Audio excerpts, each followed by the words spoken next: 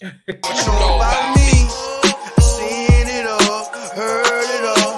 Oh, what you know about me? I done it all, just want it all. Oh, what you know about me? I seen it all, heard it all. Oh, what you know about me? Oh, what you know about me? Oh, what you know about me? Hey everybody, welcome back to another episode of More Than the Title. I'm your host, Jared Thomas, Chief Revenue Officer at Outside the Box Digital. And you know I got my brother, my brethren, your favorite CEO's favorite CEO. We was over there. Damn you. I wanted to see if you was gonna fuck up the point on the arrow. Last part, he was over there. Right here side. Y'all know where he's at. I don't know, but he's right there. That's my brother. What's good, baby? I'm on your military left. Oh gosh. Listen. We happy to be here. Another episode of More Than the Title. You know the motto. I got on my peach flow today because we got the peach in the building. Tara Brown in the building. So oh my gosh. Peach flow, you know what I'm saying? She got on her colors. I got on my colors. Tara. I got a little bit of every color on. So guess what? You know my motto is if it ain't bright, it just ain't right, baby. You know what I'm saying? I'm here to lighten up your life. You know what I'm saying? The mango flow for the audio listeners. It's island mango at that. Oh my gosh. It's not the shit you get from Westchester Square. It's guava. My bro and his guava. We about to pod. So we about to do it. I'm ready. First, before we begin, y'all, you know we got a great episode lined up for y'all. Before we do that, let's shout out y'all, the listeners, the supporters, the subscribers. We're growing and glowing every week because of your support, and we truly appreciate y'all from the bottom of our heart, man. We really do. So thank you for everything. And if you want more exclusive content from Black creators like More Than a Title, make sure you download the Live Podcast Network app to get more content such as this. And also, lastly, shout out to our executive producers, Real Block Films. We're going to give more great looks for you guys, more in-person interviews, and we're going to continue to give you great content, y'all. That's it. That boy ready. Ready to pod, baby. With that being said, you know what I mean? Let's introduce this young lady. Let's start the show. Baby, let's get it going. So we have an award-winning comedian celebrated for a clean and friendly, family-friendly humor nationwide. Recognized by Charlotte5.com and Queen City Nerve, this young lady is only named the stand-up comedians you need to know in Charlotte, but also crowned the best comedian in 2019. She offers insights and experiences, the most recent winner of the Gene Robinson Comedy in Class Humor Competition. And you can also catch her on the second season of Stand Up Nashville on the Circle Network. And don't miss her hilarious Dry Bar Comedy special available on drybarcomedy.com and the Dry Bar Comedy app. Let's introduce award-winning comedian, Miss Tara Brown. Get a great hand clap for that. Yeah. Thank you. Listen, after that introduction, thank you and good night. Okay. That's all I needed. That's all I came for. Thank you so much for having me. I'm so excited to be with you both this evening. We got our work cut out for us because, you know, to make a comedian laugh you got to be special to make a comedian. Because they look at it's like being a cook and eating other people's food. You be like, you could have cooked that better. That's not it. Hate it. You know, what's funny about that, you get people who come up to you all the time and say, let me tell you this, you could take that joke, and I'm like, I'm not taking that joke. You know, it's funny you should mention that, because the other day I was in the supermarket and a nice little cashier, young man, he said to me, you want to hear a joke? And I didn't even have the heart to tell him that I do stand up for a living. So I just said, yeah, what you got? Yeah. He goes, what do you call a cow with no legs? I said, what? He goes, ground beef. And he cracked himself up. And I said, okay. Hate it. That's what you wanted to say. Time out. I was like, I'm not going to be taking that. You can have cow that. with no legs. Ground beef. Ground beef. He was so happy with himself, and I didn't have the heart to tell him. I must have heard that joke like 100 times before. But it was all good. But yeah, so kind of hard to make comedians laugh, but we laugh. When he said that, and you knew it wasn't funny, was this your reaction?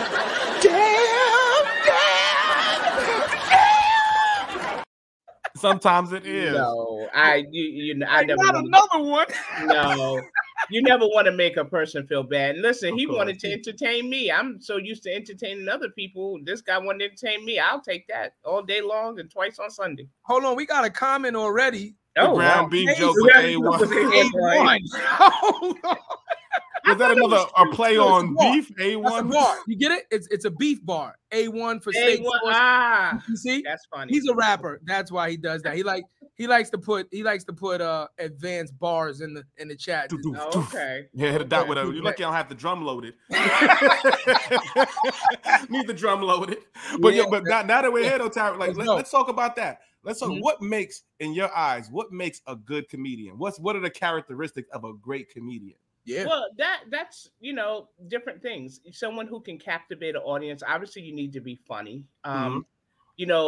The cool thing, I've been doing stand-up now for 9 years and over 9 years, and I still learn. I think a comedian should always be learning. You can watch. The best thing to me is when I'm watching another comedian in the club, and I'm like, I want to get good like that. I think when you never rest on your laurels, you can always be better. You're encouraged to kind of tape your performances so you can go back and look and say, okay, could I have done this joke better and whatever. So I just think a good comedian is always working on their material, testing it out, being funny, being relatable, being personable. Listen, you can be funny, but if you're a jerk and when you get off the stage, you don't want people remembering that. So I resonate with a lot of audience because, not only do I do clean and family-friendly humor, but I also talk about being a woman of a certain age, and that always resonates with a lot of people in audiences. Yeah. And one of the best compliments I ever got after a show is a lady came up to me and she said, "Girl, you need to get sponsorship from Depends because I almost messed up my Depends laughing at you so hard." Can I put that on the website, please? Put it on the shirt. Put it on the merch. I don't know. Maybe on the website. I'm gonna be honest. If she came up to me and said that, I'd be like, "Whoa, whoa!" Wait a minute. What are we talking about? I like it. It was great. But so yeah, and I think lots of different things make good comedians. Right. Even though I work clean, I don't judge people who don't. I like to encourage. I mentor comedians, and so I do encourage comedians to have clean material in their arsenal because if you do, it opens up your opportunities more. Like the good thing for my brand of comedy is I tell people all the time, I play well in all time zones. So I can do well with lots of different audiences. I feel like when you work so blue, you limit your audience and your scope. So that's the one thing I always encourage comedians is just like, consider having some clean in the toolbox. Message. There you go. There it is. Yeah. That's it. But I'm curious though, like what made you go to clean? Like, did you have like other types of content, or did you always start clean, or were you like Method Man? You started off Wu-Tang and you was like, nah, I got kids, I got family now. We going clean. What happened? I have always been clean. It's just always, and it's funny because a lot of times people say to me, that's so hard. And I said, well, it's not for me. I tell you jokes the way I talk to people. So, my life isn't, spoken in 4-letter words. So I got to give you my humor the same way. So also my mom is a preacher. So I can't be running around telling dirty jokes to my preacher mama. So, but I never, She won't have it. Oh, she no. But it's just been who I am since I started doing stand-up. So it wasn't like a conscious effort I made, like I'm going to be clean. It just is who I am. So it was a natural fit for me. And, going back to what I said earlier about having comedians having clean material in their arsenal, I encourage people to be who they are. If you're trying to stretch and make yourself something you're not, the audience is going to see that and it's not going to be authentic. So if you're trying to make yourself be something you're not, that's not going to work. But I just think you don't have to be so filthy to be funny. Message. Queen, you're talking that. I like that. I'm gonna take that message. Queen, we like 9 minutes in, and you spitting that. Wait, hold on. Let's go right into second period already, because I feel like you're dropping gems on them already, man. Like, don't ask me for an interview. I'll give it to you. No, listen, we love it. Oftentimes we always hear that religion plays a major factor in somebody's cultivating of who they are as a person. And think about what you just said, that your mother being a woman of the cloth helped to indirectly kind of lead you down a path of saying, okay, if I'm gonna be a comedian, you know, I have to make sure I'm respectable to my mother and my parents and the people that I'm around. Right. Let me do it in this form of fashion. So, you know, I'm gonna ask you though, have you ever done a comedy show at the church? So, I mean, like, you know, Oh like, my gosh. have they ever asked you to be like, come on down? Like, because you know, church makes singers famous, right? A lot of singers like Whitney Houston and all that, they came up in the church. Yeah. Do comedians come up in the church? They do. And Wow. here's the thing I'll say. When I started doing stand-up, kind of to take this back a bit, I grew up in Brooklyn, New York. And Okay. Jared and I were having this conversation. We were all like East Coast, West Coast, so he's from the Bronx. But I grew up in Brooklyn, New York. And I grew up in Brownsville, two of the toughest neighborhoods in New York, Brownsville and Bed-Stuy. And we were talking about this. Brownsville, whose motto was never ran, never will. Yeah. And Bed-Stuy was do or die. Yeah. And I didn't actually do stand-up when I lived in New York. I only started doing stand-up 9 years ago when I moved to Charlotte. So I didn't have the opportunity to do stand-up at my church where I grew up in. So the church I grew up in New York was the Brownsville Community Baptist Church, and I went to a church called Elam. So I didn't have the opportunity to do church there. Comedy at my church. When I moved to Charlotte, I joined the Park Church. Shout out to the Park Church, which I love so much, and I'm still a member of to this day. And when I tell you that church has nurtured and supported my gift and have made opportunities available to me to perform comedy. And one of the most honored things I've done over the course of this comedy career is I was called upon during the pandemic when we went to a virtual model to do a comedy show for the church on a virtual platform. And it was so humbling to get up there and I'm standing in the room with just me, my pastor, and two other people telling jokes. And so I am forever grateful for my church who opened up this opportunity for me to share my gift with the world and who just continues to nurture and to grow me. So yes, I am so very proud to have performed comedy at my church. Message. I don't know, Terry. You get me auntie. I'm about to call you auntie. You can I'm like, yeah, auntie. Well, they call me. They refer to me as the godmother of the Charlotte comedy scene. So godmother. Godmama. Yeah, I'll take them all. Let's do I've been called worse. Trust me. So I'll take auntie. Because you know when you said the ground beef joke, you know what it made me think?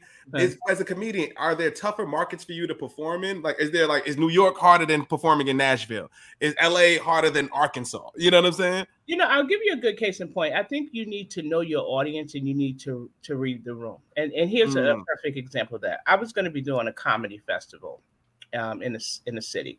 And before we went to the festival, they had given us the places we were going to perform at. And I looked up one of the places, and it was a millennial type of bar.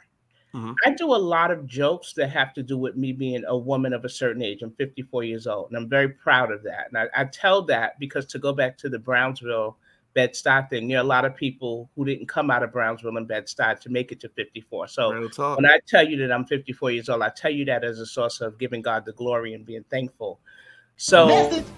Hey, well, you ain't gonna get past that. I'm not getting past that. Okay, we're gonna celebrate that. When I went to look to see where we were going to be performing, I noticed it was a millennial bar. Now, in a millennial bar, they're not going to care about jokes about me being 54. So I didn't do any of those jokes there. I told jokes about being in the workplace because everybody has been in the workplace and you can relate to that humor and other things. So that's a situation where if I had gone in just like I'm going to do the set I normally do, it would have sunk. And I know it would have because someone else performed and they did similar material about being older and it didn't land. So I feel like you need to understand your audience. You need to know the room. You know, sometimes they'll say it's never the crowd. I'm like, sometimes it is the crowd. No. I did it's so weird. I did some shows at a casino not too long ago, and all of the shows were great. And then just one Thursday night, it was just like, is this thing on? Like, do y'all hear me? Like, it just. But you know what I've learned over the years too, you're gonna have some time, and this is just like life, right? You're gonna have some moments where it's not gonna be your night. But you got to pick yourself up and you're like, okay, tomorrow will be another day. and you just power through and just have faith in your talent and your abilities, and just like let God do the rest. That's it. That's Mhm. real. I don't want to break the message button. We about to he killing them with the jab. I don't want to break the message. I just thought about something. What's good, Yes. bro? That she's been doing stand up for 9 years. Yeah. That means you started in your 45 at 45 years old. Look at the respect. You started in You know what I'm saying? No, I'll tell it. I tell it, and I'm very proud of that. Mhm. You started late, right? Yes. So obviously, what a lot of people are gonna ask you, right? You've been through life, you've been experiencing things. First of all, comedy in the women's sector is not as dominant as it is for men. But for you not to start young, right? For you to start well into your career stages and things of that nature. Where did this start? Like, how did that come about? Did you just like tell a joke one day in front of a crowd and they reacted and you kind of was like, forget work? Killed their ass in the break room. Killed them in the break room. Yeah, like, I wish it what happened? was. You go to ATM one day and make a joke and had the bank lie? Like, what happened in Tara Brown's life that made her say in her mid-40s, I am gonna be a comedian? And I mean, like, full throttle. Like, I'm gonna take this seriously. Okay, I'll tell you what happened. Yeah. So I used to do PR for a television network, and it was a great job, but I didn't feel like I wanted something more, and so I remember thinking I need to find a hobby, like, to feel fulfilled. And so I literally Googled things to do in Charlotte, and comedy class popped up. And I was like, people said I'm funny. Like, why not? So I took a 6-week class at the Comedy Zone in Charlotte. And the 7th week, you have graduation where you perform in front of all your family and friends. And it's the best night of comedy you'll ever have in your life because everybody wants to see you win. So you're like, oh my gosh, it was amazing. Then you get out in the real world, you're like, hey, this wasn't like what I experienced last week. So I took that class, graduated, and the rest, as they say, is history. And so that was 9 years ago. Everybody who I took the class with at the time, they're not doing comedy anymore. So I'm the only one still doing it. And so what was happening for me was I was doing it like a little bit. And I was like, okay, this is good. This is fun. And so what ended up happening was I had the day job, and then comedy was kind of doing this. And so I felt like, and for the people who are listening, just kind of, it started becoming as demanding as my daytime job. So then I essentially had 2 full-time jobs because I was traveling more and I was getting a lot of great opportunities. And the one thing everybody kept saying was like, I don't know how you do it. I'm like, I don't know either. And so I had to make the decision that, okay, if I'm ever going to go for this, I need to go for it. So I knew that I wanted to move to Nashville, Tennessee, because it's a really good city for clean comics. And I had to make the decision to go for it. So I left my full-time job in January of this year to pursue a career in full-time comedy and speaking, which I also do. And here we are. Come on, Jared. You know what comes after. Message. Oh yeah, I'm gonna break the message. It gotta be what it gotta be. Listen. Well, and so to your point, it's just this. It's like, because I started stand-up at 45 and I'm 54 years old now, I did not want to have regrets. I did not want to say what would have happened. I didn't want to look back and say, I wish I would have tried it. I wish I would have done it. And the good thing about me is that, one of the good things about me is I like to leave places better than when I like to leave places better than when I came. So I left on a high note. I left with good relationships. I left people in a good place. I left, with the CEO of the company saying, you can always come home if you don't, you decide to come back. And so that was very important to me because I didn't want to just be like, I'm leaving and, the heck with everybody. That's not who I am. So, and everybody understood that I needed to do this for me because, like I said, I didn't want to look back and have any regrets. And it's the best decision I made, and I'm really happy. So I moved to Nashville in August of this year, and that's been an experience because I moved to a city where I didn't know anybody, but Nashville's been great. The traffic is insane, but the people are great, and here we are. That's fine. You bet on yourself. I'm gonna have to ask you, Queen. Yeah. So your first, like I said, you moved your first year taking it full time. this is our first year doing business, right? So we're just celebrating our 1 year at Yeah. OTB. Yes, we're celebrating our 1 year at OTB. That's awesome. That's awesome. But we're gonna keep it real with the listeners. We have good days. Yes. Some days we eating T-bone steak. Some days we eating ramen noodles. That's it. And it just is what it is. So how, knowing that you can go back and you had like the safety net, so to speak, of being able to go back to corporate, how did you push through those tough days? I'm still pushing through them. If I wish I could tell you I have it figured out. I don't. Every day is different. Every day is a challenge. Yeah. You know, when you're a solopreneur, you know, it's just like you have to. It can be very lonely and isolating. Comedy itself is a solo type of sport. Comedy and speaking, solo type of things. You have to stay motivated. You have to find the opportunities. The thing for me is I enjoy so much the freedom and the flexibility of this. Is like, I got to make this work. Like, this is not going to work. And then something that was so very humbling for me when I left Charlotte, again, going back to my church, my pastor prayed a commissioning prayer over me, sending me to Nashville and telling me I was on assignment. And let me tell you something, when your pastor tell you on assignment, you're like, oh, it just got different. You know what I mean? Yeah. So it became bigger than me. And it's funny because I didn't really think about it in that way, but I realized it's bigger than me. The thing about comedy, and I say this about comedy and music, they are two of the art forms that bring everybody together. You know what I mean? From all backgrounds and whatever, you're brought together by your love of comedy and music. And for me, when I'm on stage and I can look at an audience and I can see people laughing or they're having a good time. And then one day I did a show and a woman came up to me afterwards and she goes, thank you. She goes, my father recently died. And this is the first time I left the house since he died. And you made me feel good. Like, oh my gosh, what do you do with that? So you want to keep that going. So I wish I had the answers to say, here's what you do. I'm still figuring out myself, my brother. So listen, when you get the answers, you tell me. So, but I just feel like I'm so proud of what you guys are doing. And here's the thing, iron sharpens iron, right? Yeah. And I'm motivated by seeing other people succeed as well. And so, and we were talking about this, it's like, in my background in PR, you know, good PR people always want to see other people win. So I've spent a lifetime watching other people win and feeling okay with it. And I'm like, you know what? It's kind of your turn to win now. And so, and I'm okay with that too, you know? I ain't mad at you. Do you mind if we curse? No. I'm ready. You know, that was good. You know, my reaction right off the back is, you have my curiosity, but now you have my attention. You got it. There we go. You got it. Like, no, I love that. Yeah. No, I really love that because me and Jared have had so many in-depth conversations about how powerful and scary change is. Yeah. How scary and how powerful the fear of change can cripple a human being. Yes. And we're not talking in your youth where you know you can make a mistake, you ain't got no responsibilities. You know, when we young, we stupid, we do a lot of dumb shit. Yeah. When you get older and you start to experience life and you start to get solidified, then making that change where you like, I'm ready to give it all up for something else is terrifying.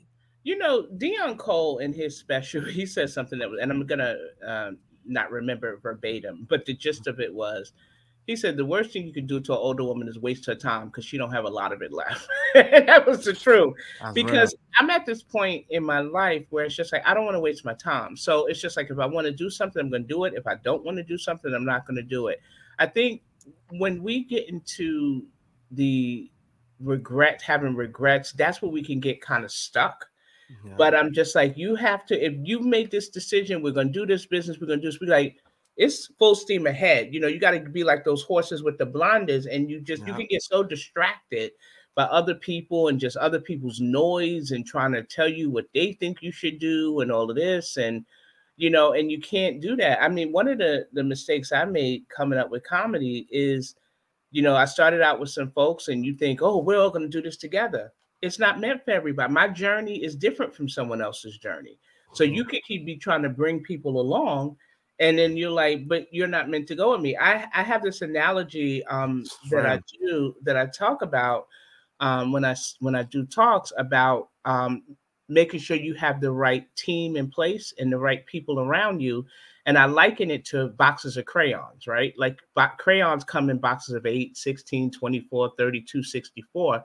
And like, who's in your box of 8? You know, who are those people that are like holding you down, you know, or telling you, checking you when you need to be checked, but are supporting you. And then sometimes you'll have people in your box of 8 and you got to move them to your box of 64s. Message. Yeah, you're not going where I'm going, and I can't take you. And then sometimes that friend that was in your box of 64, you might have to move them up to the box of 8. So what I've learned too, you know, as Drake said, my circle's so small, it's a period. The circle's gotten small over the years. So That's real. And it is what it is. But you know, this is my journey. This is my path. I can't get distracted. I know what I'm called to do and what I'm supposed to be doing, and it's just let's go. It's go time. That's real, yo. That is some of y'all in the box of 8. I'm about to move some of y'all to the 64. I'm like, yeah, right? Some of y'all need to go to the 64, and some of the 64 need to move up to the 8. And yeah, you know I'm keeping it 100. I don't even want to use crayons no more. If y'all motherfuckers can't transform to a permanent marker, there you go. How do we be able to erase shit? Everything we do from this point forward, we sticking on the wall, bro. Like there's no erasing the shit we doing. Like, if y'all can't turn it to a permanent marker somehow, some way, metamorphosize yourself, is over. But you have to learn to pivot. You have to learn to pivot and adjust, because relationships and friendships, the dynamics shift and they change. And I think for me, early on, that was hard for me because I'm a pretty loyal person. And so when I'm down with you, I'm down with you. And so my thing is, I feel like, why are you not, you know, treating me the same way I treat you? But then sometimes you realize you gotta let folks go, and you sometimes you can't get to your next level if you kind of dragging people along for the ride who ain't meant to go. It's a great line, and we've said it before on the show. I don't know if you ever seen this clip by Snoop Dogg. He's talking to A$AP Rocky. He's like something called bridging the gap. He said, as you evolve, the people stay here, right? And that's how your relationship starts to strain. But you can't come back there. Your friendship has to be them meeting you where you are. I like that. And that's so true, because if I try to come back there and try to help you out, you're just not on the same wavelength that I'm on in this particular moment on this journey. And that's okay. Did you see that video? Was it Broski? What's the rapper's name?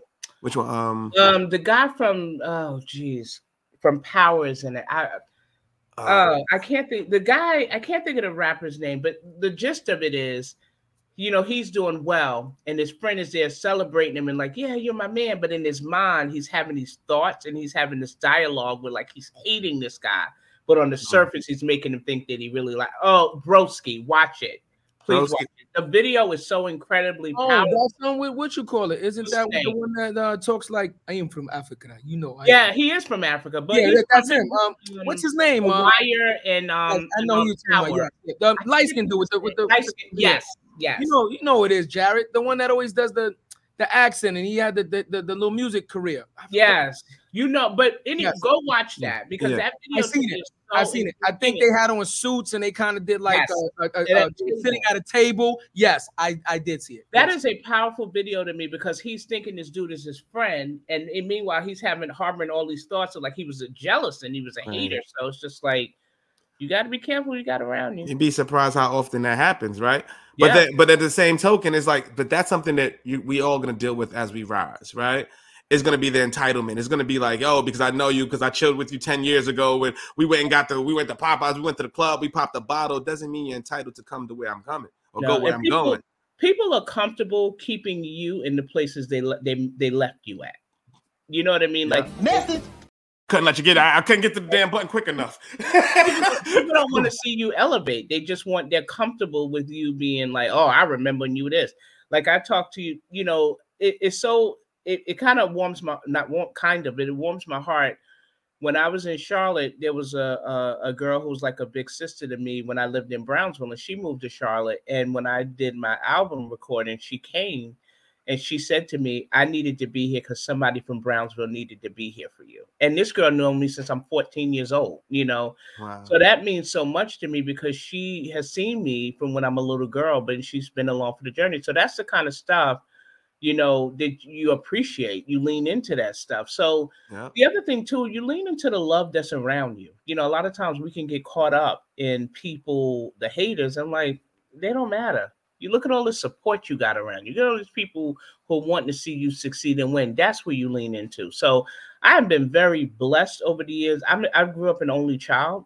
And so the good thing for me is when you're an only child, people kind of bring you into their fold. So I've been really blessed over the years that I've had a lot of good folks supporting and loving on me. And I love them for that. And I try to lean into that more than the people who are just kind of hating, because who has that kind of time anyway?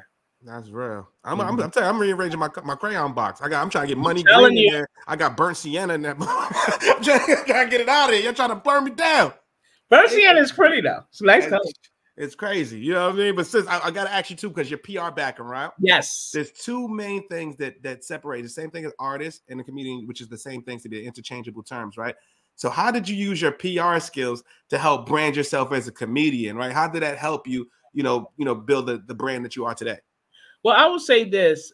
Let's kind of go back in time to PR. The thing that how I started with PR when I was in New York and I was going to Baruch College, and I answered an ad for a part-time receptionist at a publishing company in New York, Viking Books. I think it was Viking Penguin. It was called Viking Penguin at the time. So I took this job as a part-time receptionist, and then it moved to a full-time receptionist role. And I make relationships very easily and well. And so I talk to everybody. And as a receptionist, you do that. So when I saw a job open up in the publicity department, I said, what do they do in publicity? And they told me, I was like, I can do that.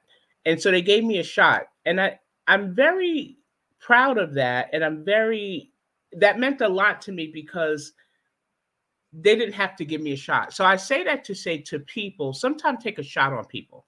Just because they don't know your field of expertise, but someone may want to learn, and a lot of times people get caught up in, you don't have this experience, but, hiring good folks and bringing people who mesh with your corporate culture, or not even corporate culture, but your culture, can be way more valuable than someone knowing what you think they should know. So anyway, they took a chance on me and gave me this job in the PR department, and I elevated through the ranks at Penguin Books and then moved over to HarperCollins. And so by the time and the only reason I left PR there is because I moved to Charlotte. And so the good thing about a PR career, it's a highly transferable skill.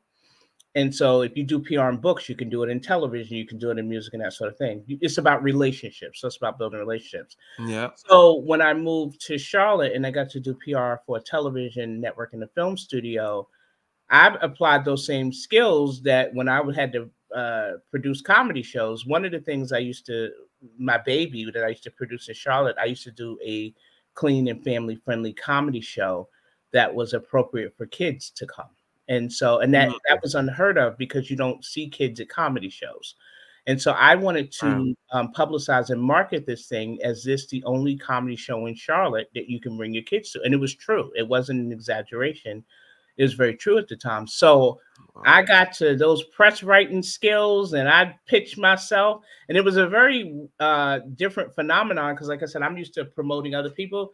But I promoted the heck out of me and clean and family-friendly comedy, and it worked. And we always got, good numbers at the show. And what it succeeded in doing is helping to brand me as the clean comedian in Charlotte. And so a lot of people run away a lot of times. Oh, thank you, Kenneth. A lot of people want to move away from saying they're a clean comic because they think, clean isn't funny or that sort of thing.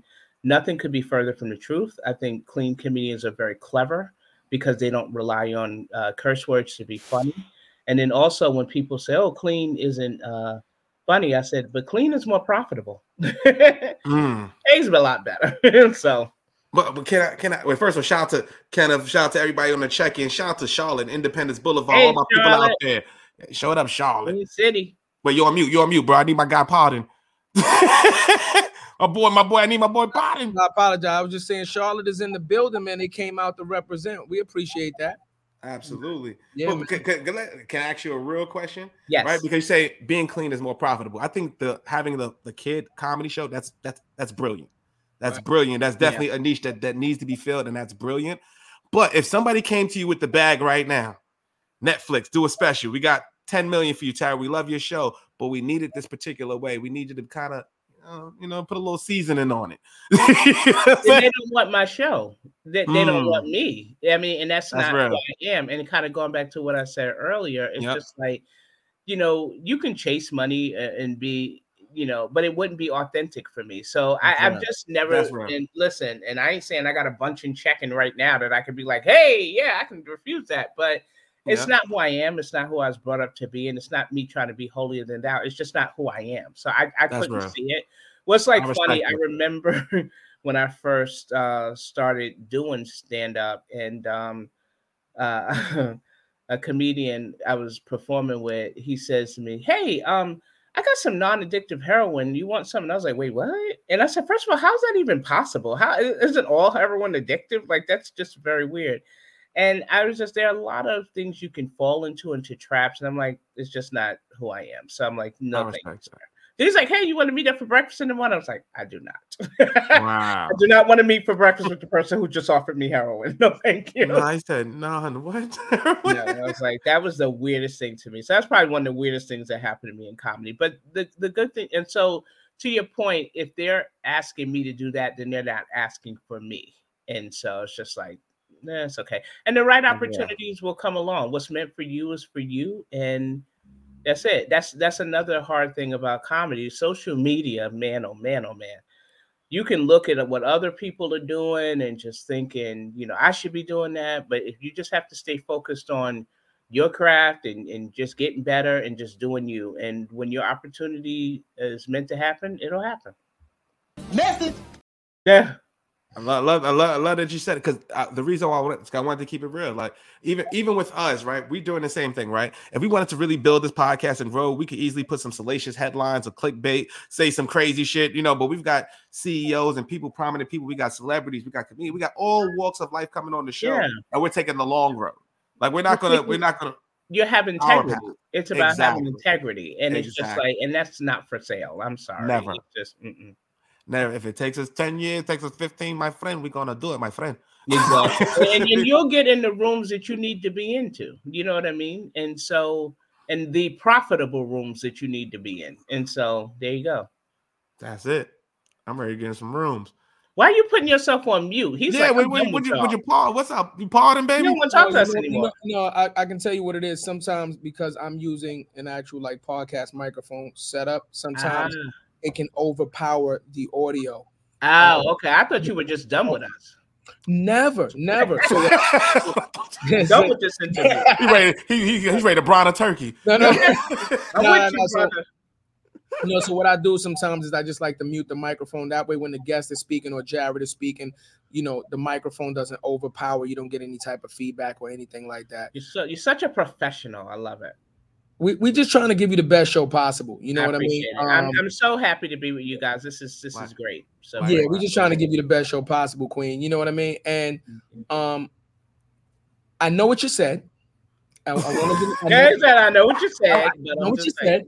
I wanted to let you finish, but more often than not, it's not about the general idea that they don't want you as a person, right? I think sometimes opportunity knocks and it just knocks. We can't control what we feel like what opportunity is at some times. Right. Can we agree to that? Like we can all say, yeah, I want my opportunity to be this and I want my opportunity to be that, but opportunity is opportunity. And there was a joke, and I want to see if you know this one, right? So a guy, I think it was like flooding or something like that. And a guy comes by with a boat and he's like, oh, come on, get on the boat or something. He's like, nah, I'm waiting for God to save me or something like that. And then a guy comes back with like a bigger boat or something. Yo, you coming on? You in the water? He's like, nah, I'm waiting for God to save me, something. And then, long story short, the guy ends up drowning. He gets to heaven and he goes, God, I'm a God-fearing person. I sent you a boat.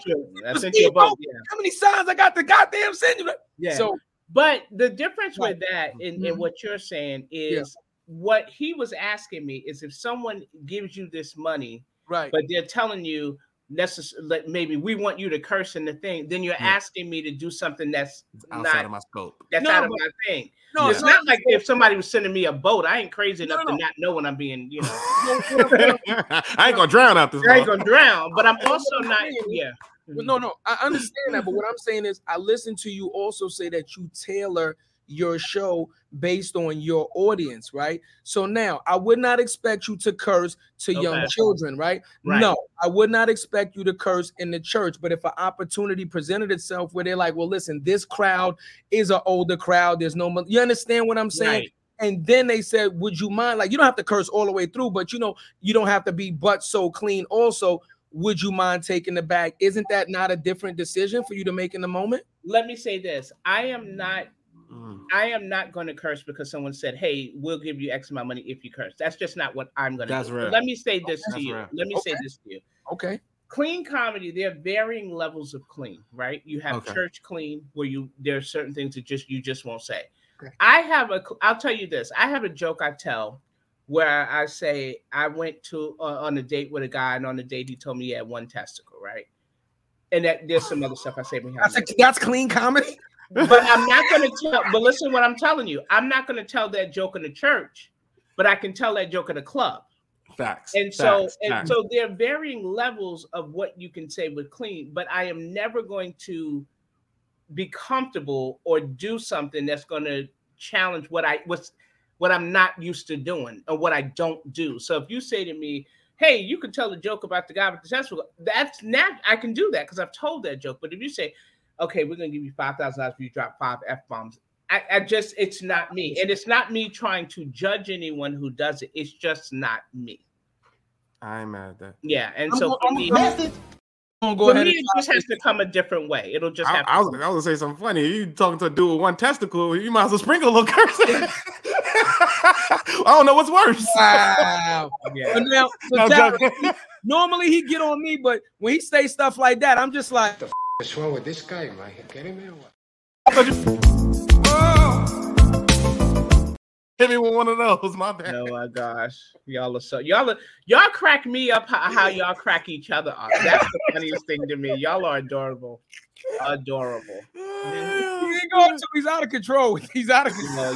Y'all are so funny. He should have never even visited that joke after you said it. You just leave that one alone. I didn't like the tone either. I didn't like the way I said it. I didn't like the tone. So, I just want to say something to you. I admire you, sister, for your conviction. Mm-hmm. As a person that I feel like, and Jared will tell you, like, I've tried very hard to be able to look myself in the mirror every day and walk a certain ground. Am I perfect? Absolutely not. Right. But I try to carry a certain moral compass where I am able to walk and keep my head high, knowing that the way I carry myself is predominantly in a positive manner. Right. We all make mistakes, right? So I commend you on holding your conviction, because that is a very powerful thing to hold on to. And it is very easily that people throw their conviction to the side because of monetary gain. Yeah. Economic status, favor. Yeah. And listen, I don't judge anybody because I don't know what everybody's situation is. You know what I mean? You could be on the verge of losing your house or whatever, and you feel like you need to do what you have to do. This is not me saying, oh, I would never do that. It's just not who I am. And it's just, I have a strong enough faith to know kind of about your analogy with the boats. Now, I ain't crazy enough to know if God is sending me 2 people in the boat to get on the boat. But I also have a strong enough faith to know that me deciding to take an opportunity for some money to curse is not in line with what I know to be true for me and for my relationship with God. So it just wouldn't work for me. But like I said, I don't judge people. The same thing with people who don't work clean. I don't stand in judgment of anybody. I'm just one of my favorite comedian of all time is Eddie Murphy. My favorite joke of all time was by Richard Pryor that I can't even repeat. So my favorite joke of all time. So it's just, I was going to say that, not to cut you off. When you said Eddie Murphy, I was going to say, I really thought you would be a Richard Pryor fan. Like, now, he has a joke, and I can't tell it in mixed company, but it's my favorite joke of all time. But what I'm saying is you, and kind of to the point I made earlier, you learn from everybody. You learn. One of the things I have such a tremendous amount of respect for Kevin Hart. Mm-hmm. Kevin Hart has taken this platform and he has brought so many people up. Yeah. And the whole expression, you lift as you climb. He should be the face of that, because I've never seen a brother who has taken this platform, and whatever you think of him, whatever, but he's put so many people on. He said, look, I didn't open this door. Let me bring you along with it. And that's the thing that I love so much. So there are so many comedians who I have a tremendous amount of respect for, from a talent perspective, from a business perspective, just for different things. So like I said, Eddie Murphy, when Eddie Murphy does stand up again, I'm the first person buying the ticket because I can't wait to see it. Dave Chappelle, brilliant, just brilliant. He flies in the face of everything you're taught to do with comedy, about having punchlines really quickly. He will sit there and tell you a long story and you are so locked in, and then they'll hit you with the joke. So there are just so many people that you learn from and you can grow from. So I think when you get into this place, like, I only do clean, I only listen to clean comments, I think that's a mistake. I just think you learn from everybody. Yeah, that's a message. Mm-hmm. Well, I'm gonna have to ask you right now, what's the best comedy special all time? What's your favorite? Oh, for me, it had to be Raw. I love Eddie Murphy's Raw. That's one of the ones you go. Wait, hold on. I get Delirious and Raw mixed up. Which one is the red suit? Raw's the red suit. The red Delirious suit. is purple. Suit. All right, Delirious was good. Wait, what are you saying is the best one? You had that look like, I don't know about Raw. It's not Raw. I'm gonna be honest. I can't go with Raw for me. It's a toss up. It's a toss up between Kevin Hart's. What was the second one he did? Was that the one where he was like the bum bump? Yeah. It's a toss up between that one and I want to say it was like the second to last one that Dave Chappelle did.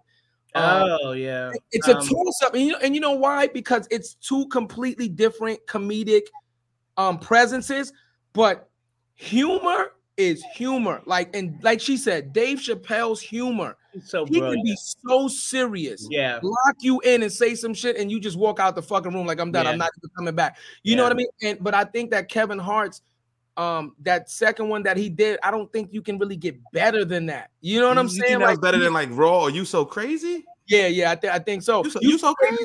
You So Crazy is good, but I mean, again, I'm a fan of Eddie Murphy. Yeah. I'm just telling you, I think for me, I find other comedians more funny than he is. Here, I'm gonna give you one of my favorite comedic shows of all time. Tara, you tell me if you like it.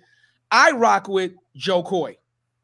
Joe Coy is hilarious. I rock with Joe Coy, right? Hilarious. Joe Coy stand-up to me is probably some of the best 3 stand-ups I've ever seen. It's so funny. I'll give you that.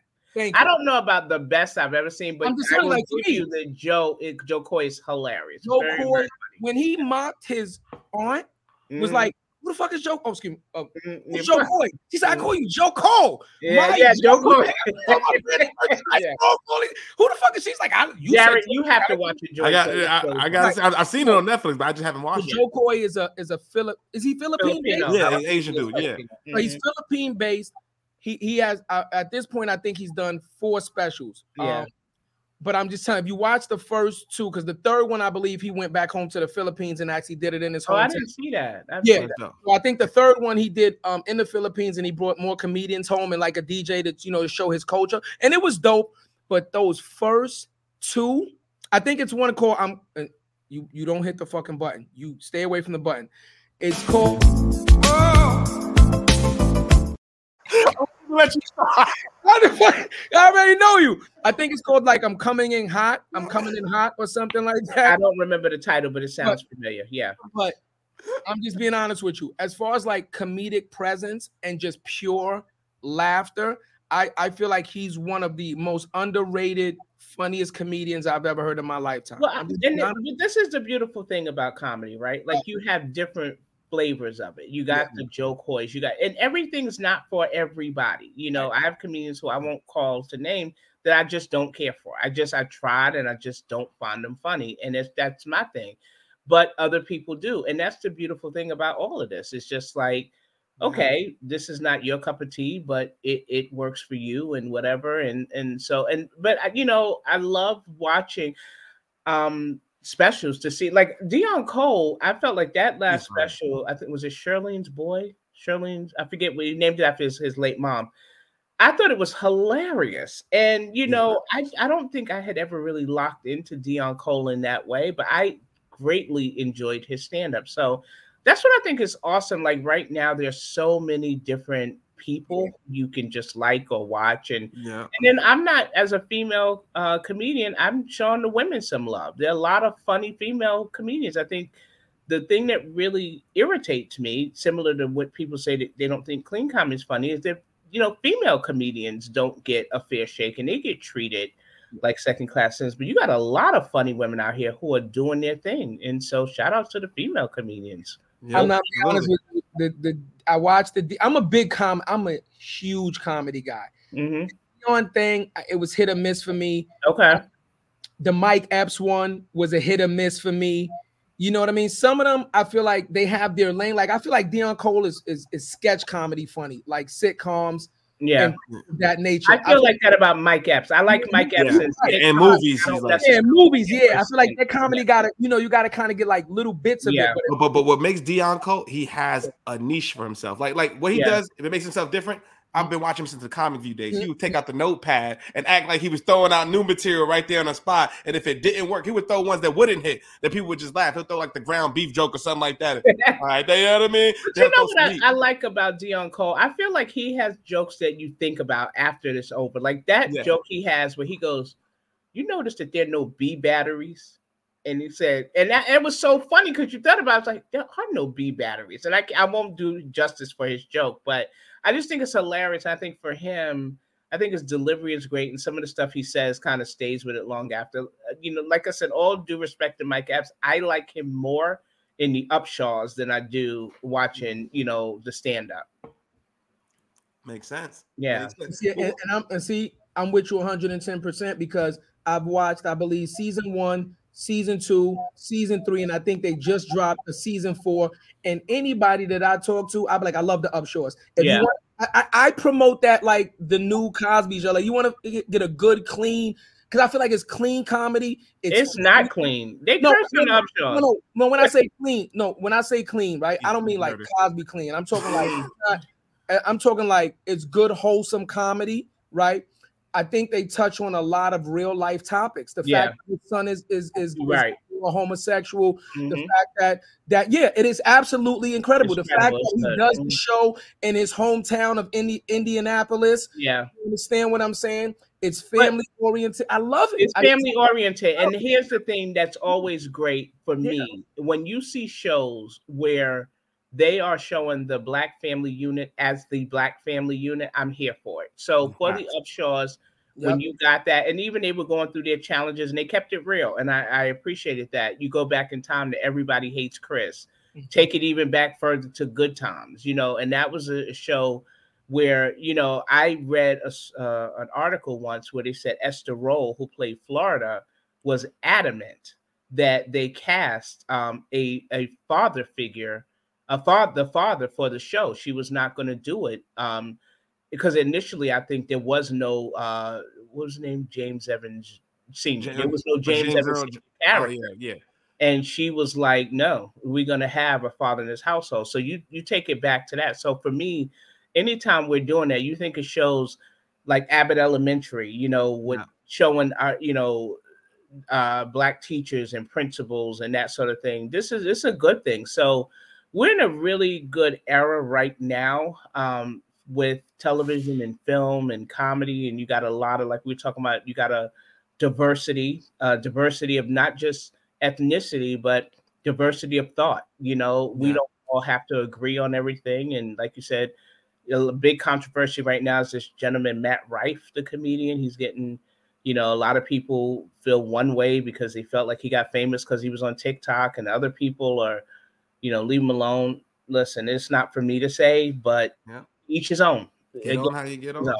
Yeah. But that's a perfect question too, because one thing I saw some clip, you guys probably saw it, when Terrence Howard was talking about he made $12,000 for the Hustle and Flow movie, right? Ooh, which was a crazy show. And then he said Paramount put the royalties of the song in the character DJ's name, and they own the character's name, so he gets no performance royalties on the. Wow, I didn't know that. So it's crazy. So I'm curious, like, how do comedians set their price or really charge their value for their gift? Oh, that's a good question, and I have this conversation a lot over the past couple of weeks, actually, with talking to comedians about charging your worth. And I can't get into what certain fees are, but I think, once you've been doing this and you have longevity, once you have credits to your name, that is something where you say, okay, the prices just went up, A lot of factors come into play, but the thing too is, what I'm concerned with some comedians is just like, you will stay stuck in a certain price point because you think you shouldn't get more, and you should be getting more. And it's okay to ask for what you want. I used to work with a financial coach, and she had this line, and I never forgot it. And it was great. She goes, "Stop giving people discounts they didn't ask you for." Message. Uh-oh. And that was powerful to me, because a lot of times you will discount your price before someone even asks you for a discounted price. And so you lean in now, not for nothing, and that's bad English. I do a lot of corporate stuff and that sort of thing. So when you do corporate work and you're able to get corporate rates, it's sort of, you can't go back into, someone that says, "Hey, could you come do this bar show for $25? Yeah. Absolutely not. Absolutely. And you have to be okay with walking away when things don't serve you. And it's just like, the other thing too is you have to be mindful of the brand. If someone will pay, listen, if someone says, "Oh, Tara's going to be over at so-and-so place and we could see her for free for 20 to 30 minutes, then, Acme Corporation, who wants to bring me in to perform or speak or something, say, well, why are we doing that? We can just go up the street and see her." So you got to protect the brand, and it's just not being arrogant or whatever. I worked hard. I worked really hard, to get to this point. And so I'm not going to undervalue myself. You want to, you can do that, but I won't be there to help you. So there you go. And we let you know Tara's price. Yesterday's price is not today's price. That's it. We got to say that. That's right, that Joe. That's it. OTB Tara price went up. I'm here we go. He's about to go. He's about to go. Get ready. Get ready for it. I have to always be remiss to remind people, you have to start somewhere. You have to start somewhere. I'm not saying if you're established, if you understand the business of any business that you're in, set a price point and things of that nature. What I'm saying is, if you are new to the industry, you must normally, without the connections of somebody plugging you in, the cheat code, you're gonna start at the bottom. Right? Agreed. I've done movies. I have movie credits. I have television credits, SAG, AFTRA. You work and you bust your ass for the interview, right? Or you go to the casting calls.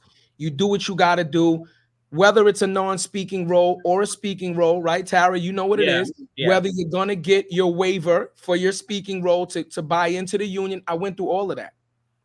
They offer you what they offer you, and you have a decision to take it, right, or walk away. There's a lot of times that I've gotten paid extra money, $110 a day, $120 a day plus, if we're in the cold weather, if we're in smoke, I was on Rescue Me, like that. If I got to do a stunt where I'm falling down, you get a little extra pay. It is what it is. Right. You want the opportunity or you don't, right? You can always walk away. What kind of bothers me, and I'm not going to lie, is nobody forced you to take any type of situation. Agreed. You weighed your pros and you weighed your cons, whatever your situation is. Agreed. And you made a decision. I feel like once you make a decision, shut the fuck up about it. You have to. That's exactly right. I remember taking a gig once, and it was something about it. I was like, I don't know if I should take it. And I took it and realized I just got underpaid for this, because I knew. But I couldn't do anything because I took it and I was just like, okay. But now I got you on notice. You know what I mean? Because you're the guy who likes to underpay people. And so, but you're right. I took it, and so I had to eat that. And I agree with you. When you're first starting out, you know, you will take things where you're like, listen, that's the thing with comedy. That's what open mics are for. You know what I mean? You're out there, you working out your material. I still do open mics. You know what I mean? Like I'll go out there if I'm working on some new jokes. I'll do some things, but that's my choice, you know, to do X amount of time. But for someone to just kind of think, well, you're not worth that, so I'm not going to pay you that. That's a whole other ballgame. That's insane. That's a whole other thing. If I decide I'm going to come and do something, that's one thing. And, you know, that's fine. But you're not going to sit there and dictate to me what, because I can't let you get in my head like that. Exactly. Just quick, brief breaks. I just want to promote More Than a Title. I've been drinking an iced tea for about an hour with no ice cube, and it's still cold. And it only happens in the More Than a Title clubs. And make sure I didn't spill anything on my More Than a Title shirt. So for all those audio listeners, they got merch. We got merch. And our price went up. There you go. But you get a discount. If you put in Tara right now, discount, you actually got to pay us 10% more, and it's going to Tara. If you buy right now. I love it. You know, I'm gonna be honest with you. Sometimes I try to hold it together, but I tell Jared, like, I tell Jared all the time, like, man, listen. Raise up, gonna be trouble. I'm trying to promote the brand. You got a cup with your name on it, bro. Oh, you gonna do that to me? You gonna do that to me because you know my cup is in my trunk. Best iced tea in the world. I'm trying to tell you, no ice cubes, y'all. No ice cubes. No NWA on the side. Y'all are too cute. You know my cup is in the trunk, and that's disrespectful. You had 3 hours to go get it. The problem is the car's the car's 60 miles away. So, okay, Tara, I'm ready. So, okay, let's do it. Ready. What you got? Who is or has been your biggest inspiration comedy-wise? I know who you like, but who have you almost in a sense studied to say, like, I like the way you handle your business, I like the way you do this, and I would like to kind of model my career after that? Who's been an inspiration to you, like career-wise, as far as like modeling your the way that you do your shows and the way that you handle your business acumen? Kind of like an amalgamation of just a lot of different people, but I will tell you about this one person who was very special to me. Okay. And Jared mentioned her in my introduction. So I am the most recent winner of a comedy contest by a woman who since passed away named Jeannie Robertson. So she had a comedy competition called Comedy with Class Humor Competition. So I won her contest, and one of the things that I was awarded was a cash prize, and I got to perform with her at any show of my choice. So I chose the Winspear Opera House in Dallas because I'd never performed in Dallas at that point. And the way she took care of me when I got out there, from the time like I got on, to Dallas until the time I left, was amazing. But what I will never forget is how she treated people. And she would go to the venue, the theater, early just so she can meet with the ushers and take pictures with them and introduce herself to them and make them feel valued. You never forget that. Lunel, the comedian Lunel, had a line where I heard her say this on the podcast. She said, if you want to be a headliner, watch what headliners do.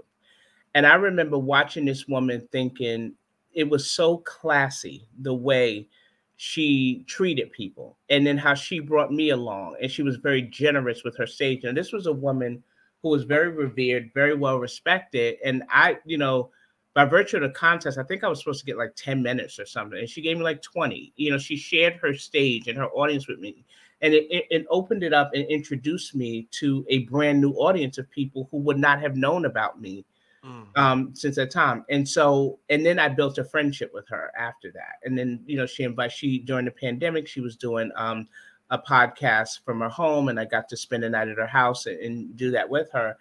And in 2021, I literally just got off stage and got word that she had unexpectedly passed away. And it just devastated me because she was, and so if I model anything after anything, it was her, watching how she treated people with respect and kindness. I think the thing too with comedy, again, you watch what a lot of people do. I had a comedy teacher who told me this once before, And it's a very smart tip. Like when you're in a comedy club, just greet people as they come in, just say hi.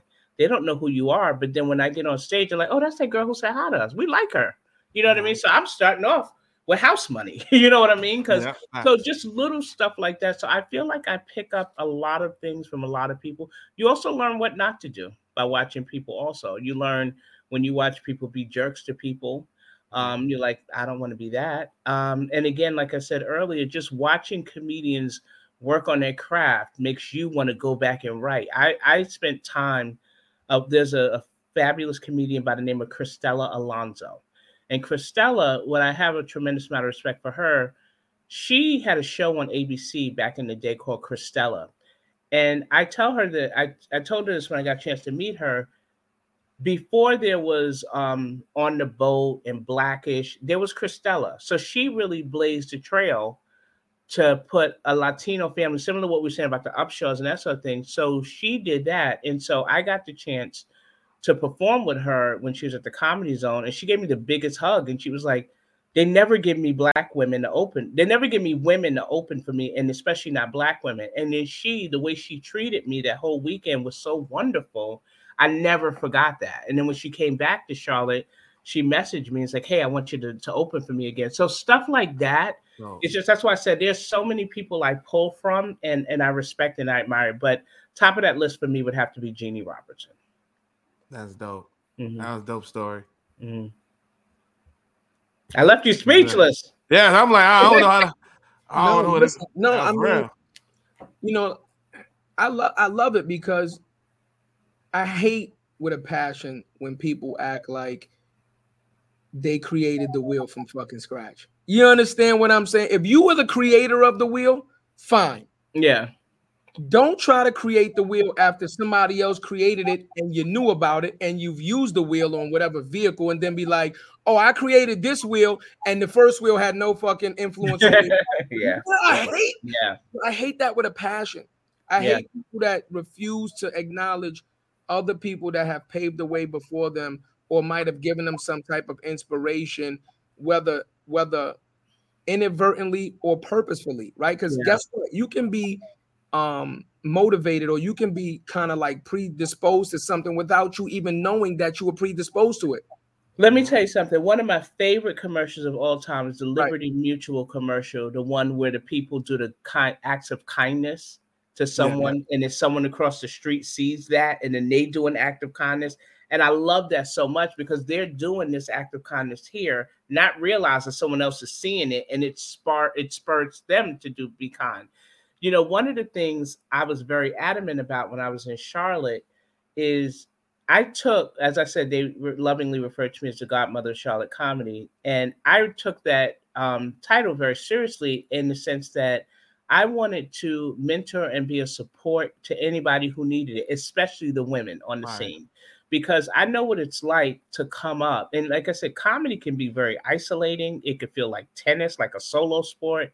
And you could feel, and it's also very cliquish. So you can, people kind of stick to who they know.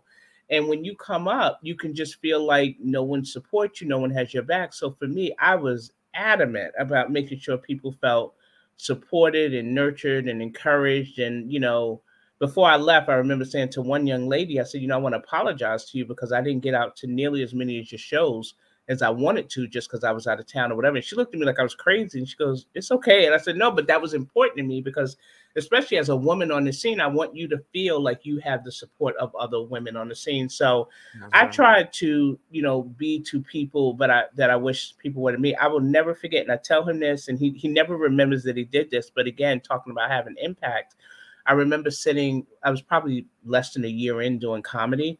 And I was sitting at the table at the Comedy Zone, and everyone was walking by me. No one was talking to me. And a comedian sat across from me. His name is Deacon Dean, and he still performs comedy in Charlotte to this day. And Deacon sat across from me and said, my name is Deacon. What's your name? I never forgot that. And when I say it to him, he goes, Tara, I don't even remember that. But I never forgot that he did that for me. And it was just, and he is very well respected on the scene. So then once he sat and talked to me, other people started coming to the table. I'm like, whatever. You know what I mean? I didn't want to, but he saw that I was and I never forgot that. So I always like to say, I like to do for other people what Deacon did for me. That's real. That's rare. I can't get it quick enough. There we go. Yeah, get it quick enough. There we go, baby. I gotta ask you too, sis. What does the mountaintop look like for you? Because we ask a lot of people as they're on the journey, and I know it's difficult because we're paving the road as we drive, so to speak. Yeah. But what does that mountaintop in your career in comedy look like for you? Well, listen, someone said Netflix. I wouldn't hate that. I ain't mad at her. I wouldn't hate Netflix. You know, a comedian said something to me a few years back, and it made sense when she said it, but it makes more sense for me now. Mm-hmm. She said, I don't know that I necessarily want to be famous from doing comedy. I just want to be able to make a good living at doing it.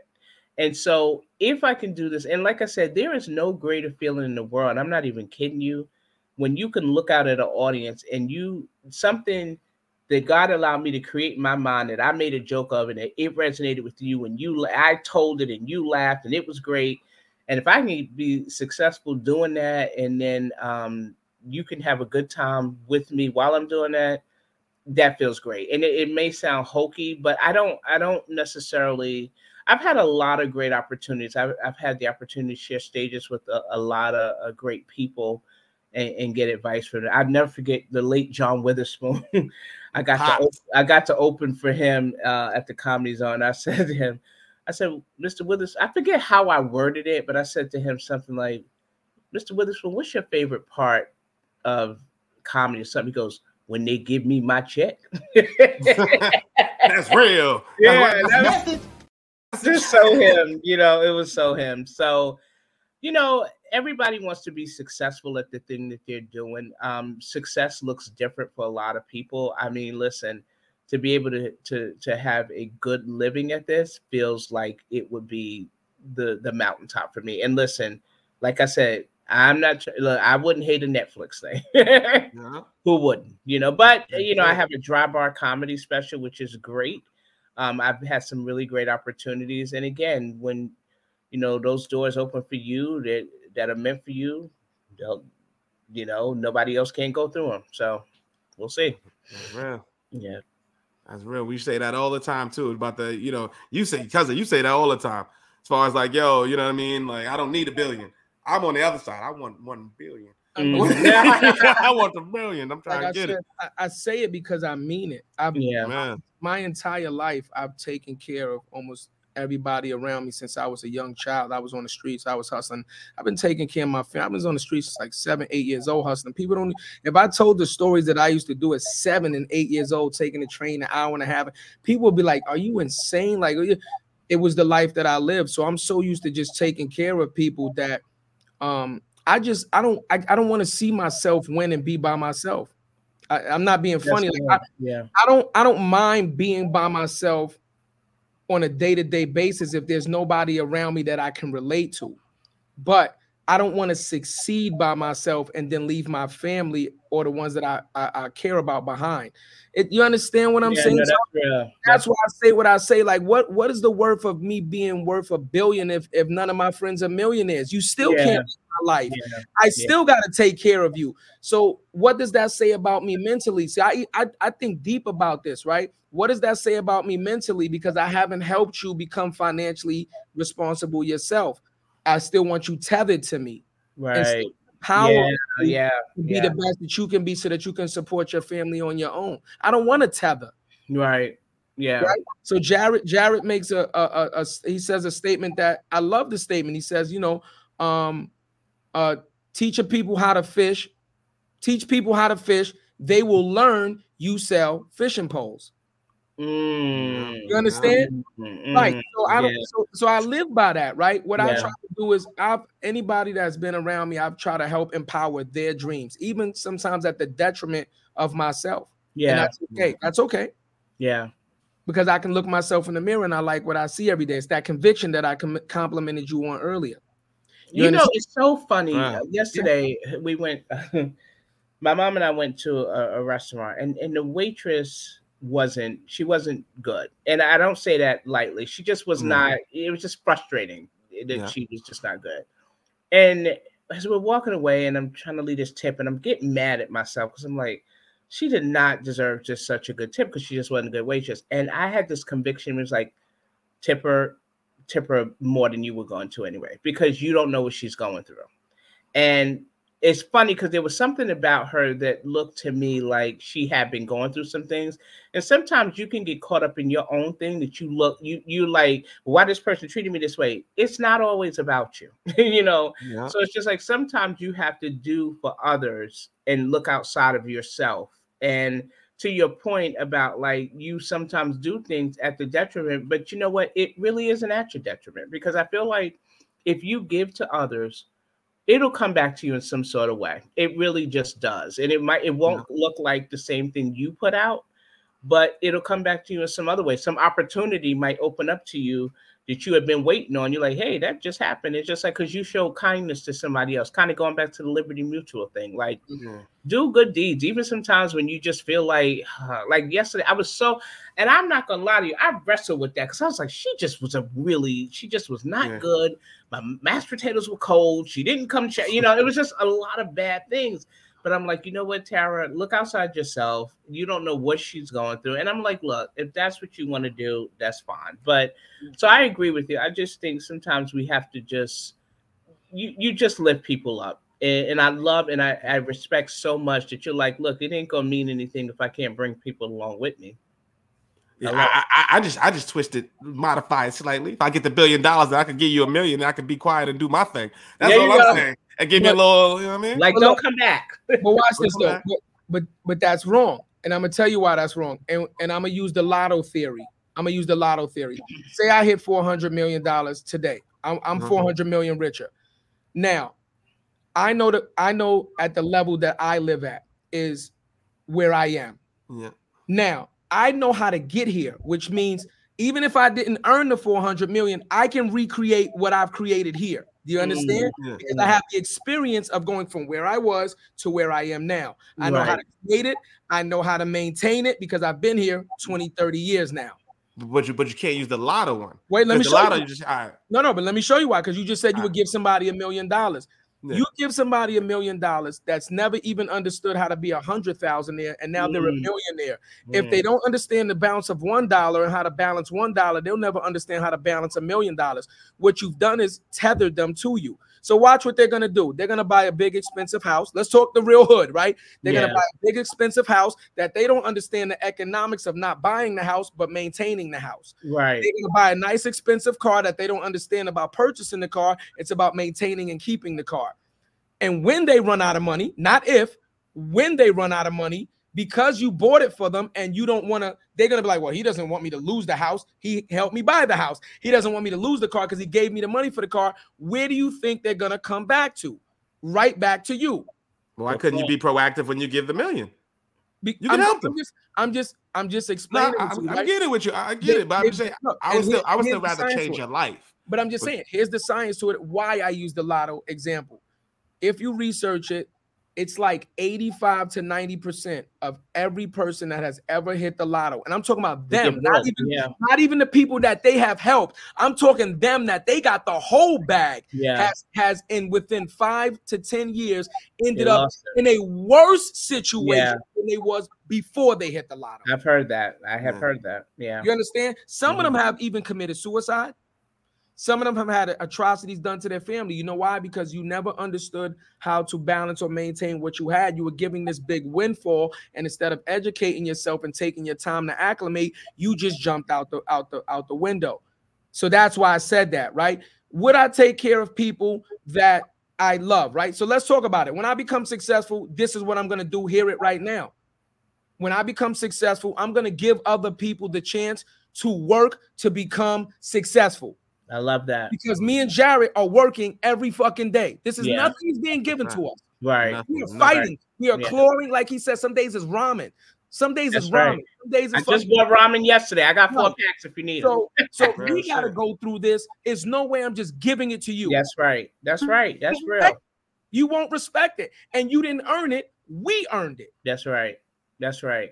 So what I will do is I will reach back my hand as I've always done, and I will allow anybody that's already doing something the opportunity for me to help you do whatever you're doing to the next level. See, it's a big difference. You see? I love that. Yeah. If you have a home or if you have a house already or a condo or a property, then what I might do is say, well, how much do you owe left? You've been here 10, 15 years. Here's a check for what you owe left because you've already shown that you've had this for 15 years. See, that's a big difference. That's right. If you already have a car, then I can say, listen, what kind of car you got? Okay, you got a little $40,000-$50,000 car. I'll bump you to the $100,000 car, and then because we'll pay that off, and you already understand how to maintain a car. What I'm not gonna do is buy somebody a $500,000 fucking Lamborghini that's never even bought themselves a Toyota. If I hit the lotto. We build OTB. We build OTB up. No, you can't get a dime. You can hate me. You can be angry at me. But if you've never owned a home or you've never owned your own property, if you've never even had your own apartment, let's keep it real. Some people have never even lived on their own. You think I'm going to buy you a condo or a house when you've never even understood what it is to pay bills on your own? It's not going to happen. Not from Chadwick. I'm telling you right now. I love it. I love it. But what I will do I'm not mad at internships. What I will do is set up scholarship programs. What I will do is set up programs where I will provide the resources that people that are working for it, that is just looking for that extra push or that one opportunity to make it. That's what I'll provide for them. But I will not give a handout. I'm just not going to do it. Let me find my wallet to get this man an offering. Preaching. Yeah, he's preaching. That's real talk, brother. I find no. That's why I used the lotto example because I've studied this thing a long time. Yeah. And Jared knows we talk about this on a mini of a show. It's the college education versus the financial education. So many Black and brown people do not truly understand what a true financial education is. You know how many adults I can say to them really quickly, do you understand the balance of a dollar? Do you understand the principles of the base of 10? And they're like, what? I'm like, yeah. So if you don't understand a dollar, you'll never be a successful person. Because if you can't manage $1, you'll never manage 1,000 or 10,000 or 1,000,000. Yeah. So we have to start with the education level. That's how we empower people. Stop giving them shit and start teaching them shit. Yeah. Teach them how to fish and they will learn you sell fishing poles. Message. Y'all, man. I need a message button. Golly. Yeah, wait, no, but one of those. You know why? Look, let me tell you something, Tara. Me and Jared, along with other entrepreneurs. All right. This is for every entrepreneur out there. You take the risk without the safety net. Okay. Tara, you have been doing this 9 years. You have been doing this 9 years. You're in your 50. I am 44 years old. I've run 3 successful companies. I've worked in construction for 20 years. I'm union. I could have stayed in the military. I'm a Marine. There's a lot of safety cushions that I could have taken and I walked away from. Yeah. We're doing the same thing that you did. Right? Yeah, you're taking that chance, right? And it is scary as shit. And some days are good, like you said, some days are bad, right? But we are learning, and that is the most important part. That's exactly right. We can always recreate once you learn. You can always teach something that you've learned. But if you never learn it because it was just given to you, right? One, you won't respect it. And two, if you can't teach something, then you truly don't know it. That's it. And then how do you create generational wealth, right? You can't. That's it. You cannot pass it down. That's a fact. And 3, it tastes better when you got the more than a title. And 3, it's still cold. How does it do this? How does it do this shit? I want to do something we've never done before. I want to do something on the show we've never done before. Because you're a comedian, Tara, we've never done this before. I want to put you on the hot seat real quick. I want to see. You ain't asking me to do comedy, right? Hold on. I want to see if you got it. And I want to start you off in your element. So I'm going to just, you know what I'm saying? I want to. You guys, what music is that? I'm like, what are we doing? I want to just start you off slow. You know, you got the gospel music? What is that? Let it feel you. Let it feel you. For our audio experience, he is bugging right now. He's doing the wave. No, I can't even hear what it is. Oh, you can't hear it. I can't make it out. I can't. Okay, hold on. Let me turn it up again. Let's start it over. No, you're in church. Okay, all right. You know what it is. All right, you're in the party. Okay, I got it. What you got? But if you wasn't in the rhythm, we have a reason to pray. Let your feet speak for you. And right now, my feet got a testimony.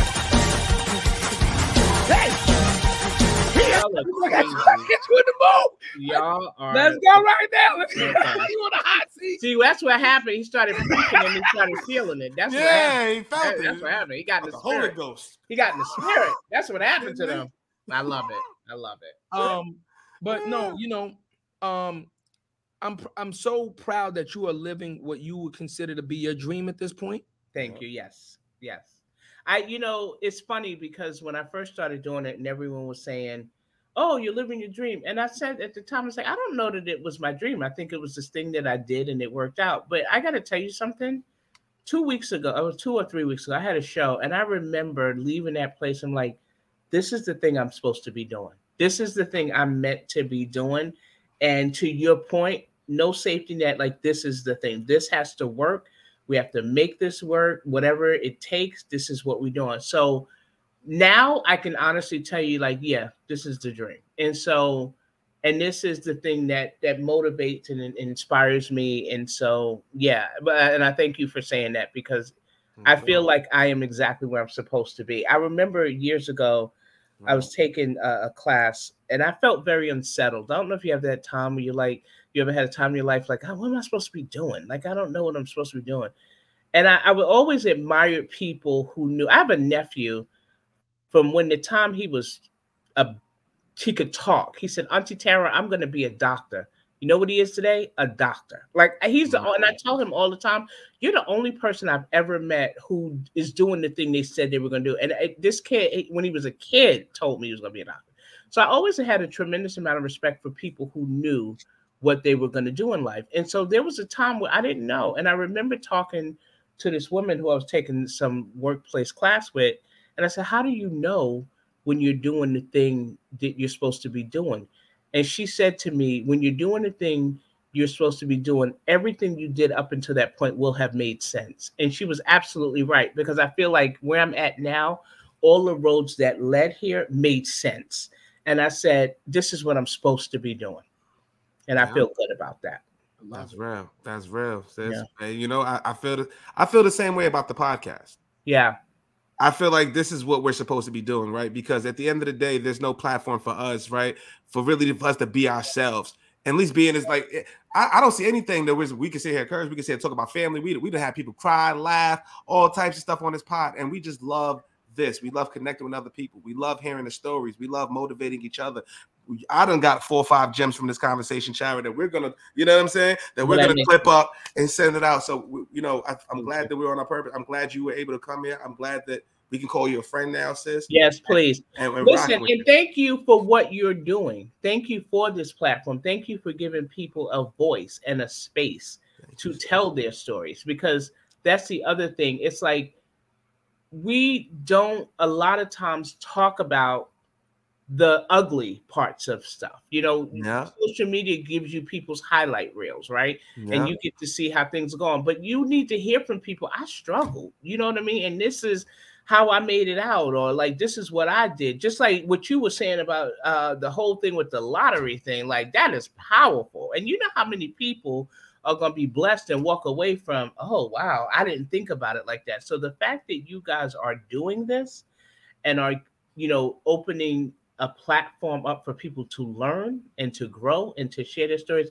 please do not think that's not huge. And I am honored that you would have me and let me share your space to do that. So thank you very much. We appreciate you, Queen. That means a lot. It's mandatory though. I'm gonna be honest with you. We are huge family guys. You know, we're actually family. Mm-hmm. Yes. You know, and we are huge family people. And what we are doing, once again, is paying it forward. We have to do this because there's nobody doing this. Right. That's just the bottom line. It's not enough of us having these conversations. And if all you keep doing is providing negativity through the media, propaganda, then you're never going to uplift the community. You're never going to change the culture. All you're going to do is keep us in the fucking dirt. Yeah. So we created this platform, and Jared has done a phenomenal job in the 4 years that he's been doing it, because he did it 2 years before I even came on, of just creating this platform saying that we will have a voice. It's unfiltered. We're not apologizing for what's said. Right.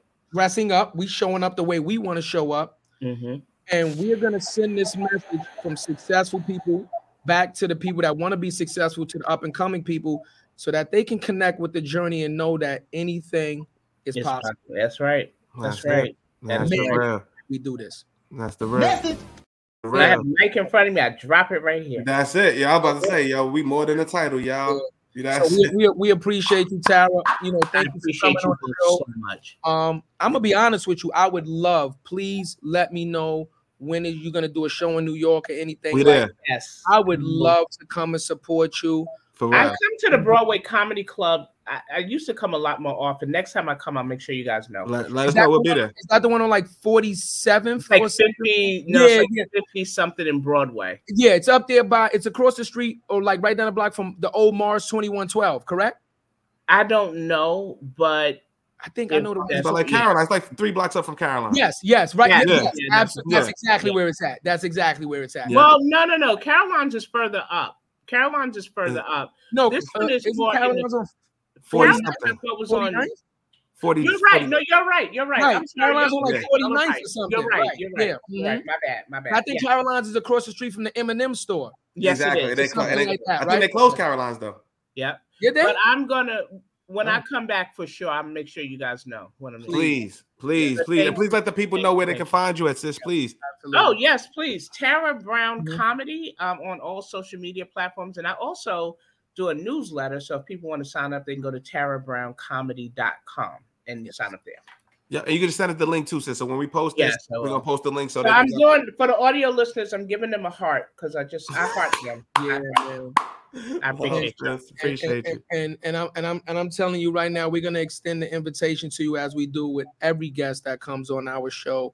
I don't know how long you've been following us, but a lot of our guests end up popping up, and we go to lunch and dinners. And if you come to New York, we would love to support you. But even if you don't have a show, let us know. We'll up and have some good brunch and just sit down. Oh, we family at this point. I'm absolutely. Oh no, that's like you don't even have to finish the thought. I'm like, hey, I'm here. Where we going? Yeah, that's it. I love. Sound like some BBQ ribs to me. Okay, now I have to go to Dinosaurs on 125th. There we go. I love it, sis. Thank you again for being on the show.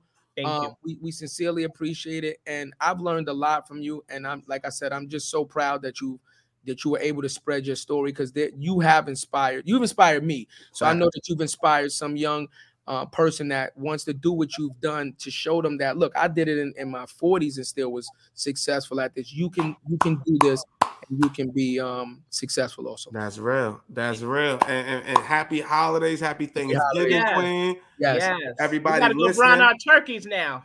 That's it. You're gonna make me deep fry something. I ain't gonna lie to you. Just remember, everybody. If it ain't sneezing, you ain't seasoned. So just remember that we put it on an apron. It's going on the More Than a Title apron. We're gonna have to cook the show. If you ain't sneezing, you ain't seasoned. So wait, hold on. But listen, we can actually do that as content, because look, Tara, look how small something can be, and we can laugh about it. But look how dope it is. All of the men. I'm gonna say it again. All of the men in our families cook. Facts. Oh, nice. You see nice. Something small like that? Yeah. Me and Jared will send each other pictures a lot of times as we putting stuff in the oven and pulling out, like, yeah, bet you ain't had none of this lately. But look how dope. When we talk about education really quickly, look how dope that is. Something that we have learned that we are now passing down to our children. My boys know how to cook. He's teaching his son how to cook. Yeah. We're teaching independence, not dependence. There you go. And on that note, y'all, More Than a Title. We're gonna see y'all. We love you, Tara. We Happy make it happen. Thanksgiving. Happy Thanksgiving, y'all. Happy Thanksgiving, everybody. Amazing. We out of here. Yeah. What you know about me?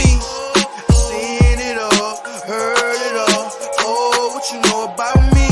I done it all, just want it all.